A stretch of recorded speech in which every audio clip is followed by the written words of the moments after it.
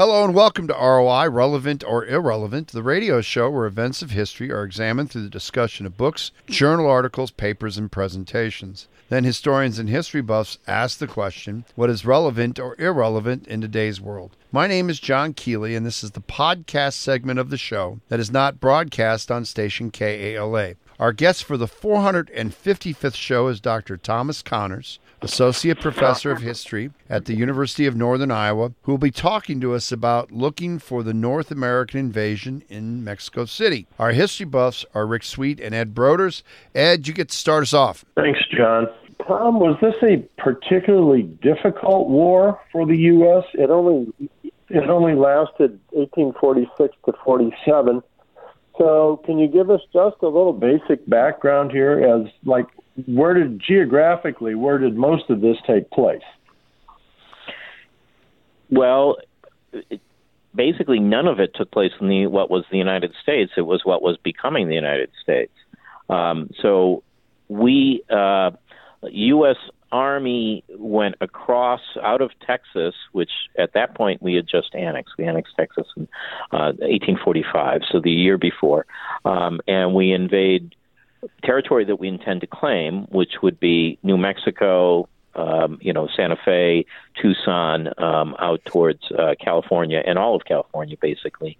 And so that part, theoretically takes place what's now the United States. And then most of it isn't Zachary Taylor invades northern Mexico and ends up at the Battle of Buena Vista.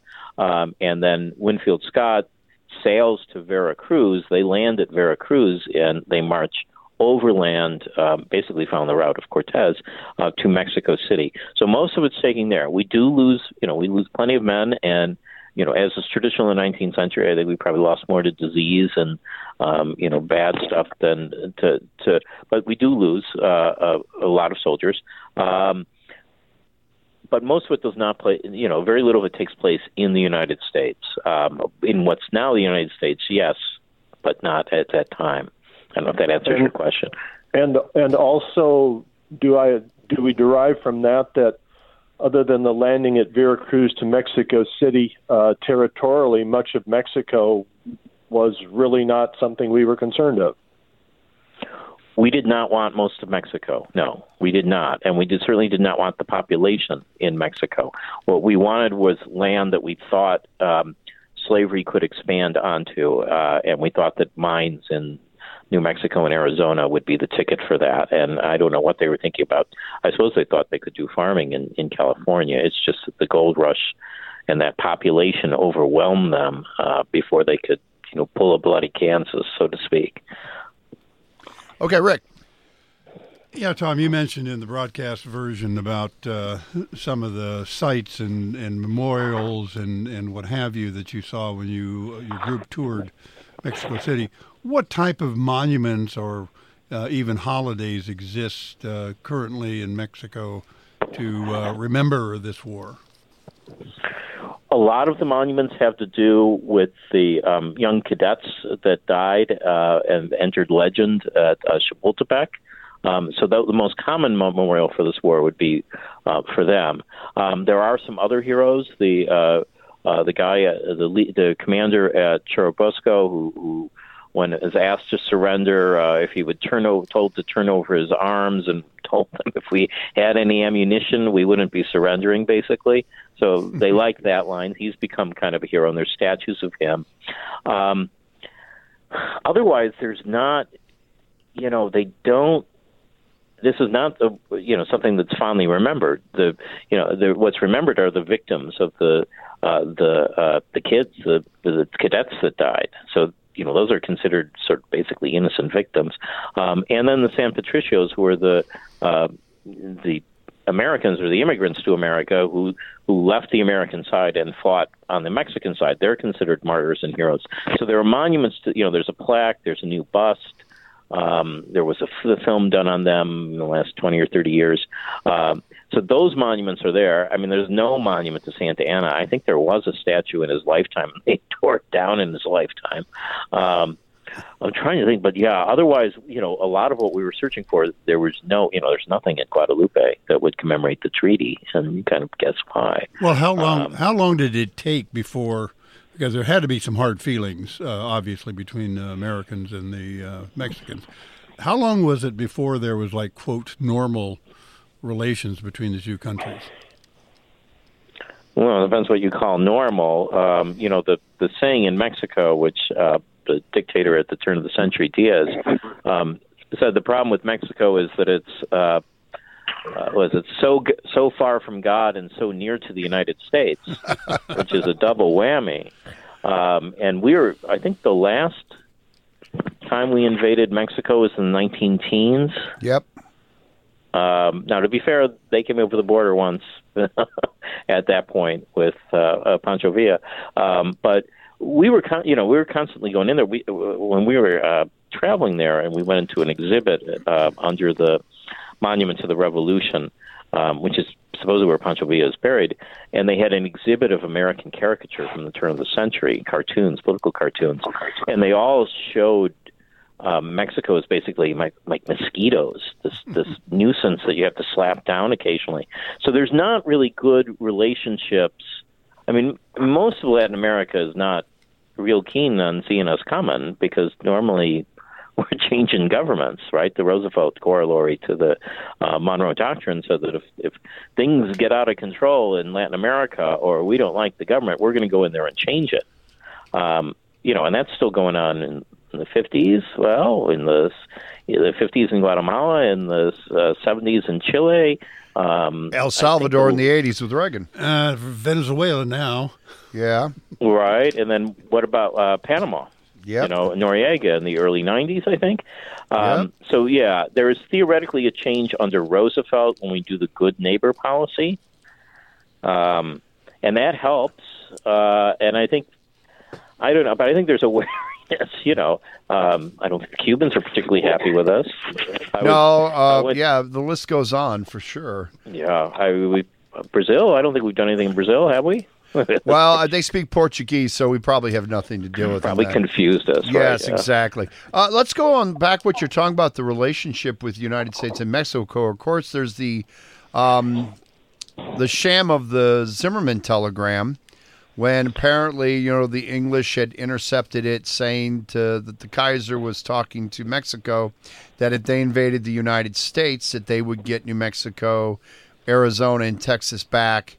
And there's a lot of questioning whether that was really legit or was a ruse done by the English. But having said that, it does is that a pretty decent metaphor of how the relationship was with the United States and Mexico? I mean, even decades after the end of the American invasion. That they still wanted the land back, you mean? Well, I mean, but the relationship. So here you go. Whoever sets this up knows that it's still a sensitive point between the two. And they use it to get Wilson to blow his top and then join the Great War. But someone had to know that, of all countries that you're going to pull this trick on to get America in, it's United States and Mexico. So I guess my question is that even though it's, we're talking 60 or 70 years 50 to 60 years down the road since that happened, there's still some real sore spots between the two. Would you agree with that, even that many decades later? There are. Yeah, there is. Well, Harry Truman, when Harry Truman goes to Mexico City in, I think it's 1947, I think it's the centennial, he actually lays a wreath at the Monument to the Cadets. And this is considered, it's him honoring the heroics of people that were fighting us.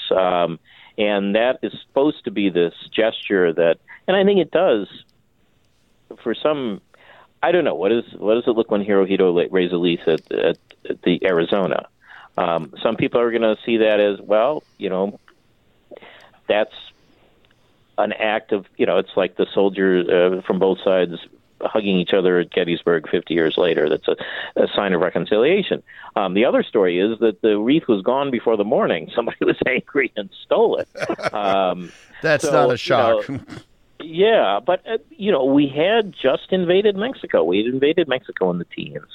Around when World War One was going on, I think Pershing actually was in Mexico before he was in Europe. He was, yes.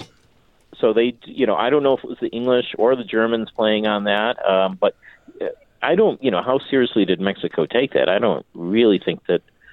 I don't think Mexico's ever had the illusion that it was going to, march north and regain our territory. No, but I've also never heard I teach history, American history. I've never once heard, okay, when this went down and Wilson says, okay, we're with the Allies and we're going to World War I. I've never heard Mexico's response at once to it, like, that's bogus. No, I can't recall ever being taught that.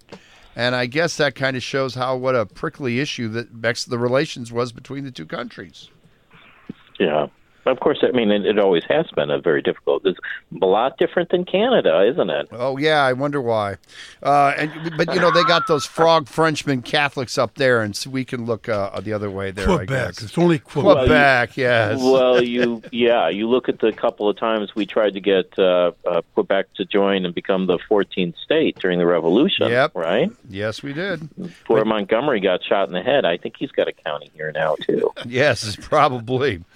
We would like to thank our guest for the 455th show, Dr. Thomas Connors, Associate Professor of History at the University of Northern Iowa, who talked to us about looking for North American invasion in Mexico City. The history buffs for today's show were Rick Sweet and Ed Broders. You can listen to ROI as it's being broadcast on Friday nights on KALA HD2, 88.5 FM and 106.1 FM in the Quad City region at 9:30 p.m. You can also listen to the show as it's being broadcast on TuneIn.com. Put KALA HD2 in the search box and look for ROI. Many of our previously recorded shows can be heard on SoundCloud.com. Just put KALA Radio in the search, click on the first icon, and scroll down to find ROI shows. You can also find ROI on all your favorite streaming platforms like Spotify, Apple Podcast, and Google Podcast. ROI is recorded at station KALA, St. Ambrose University.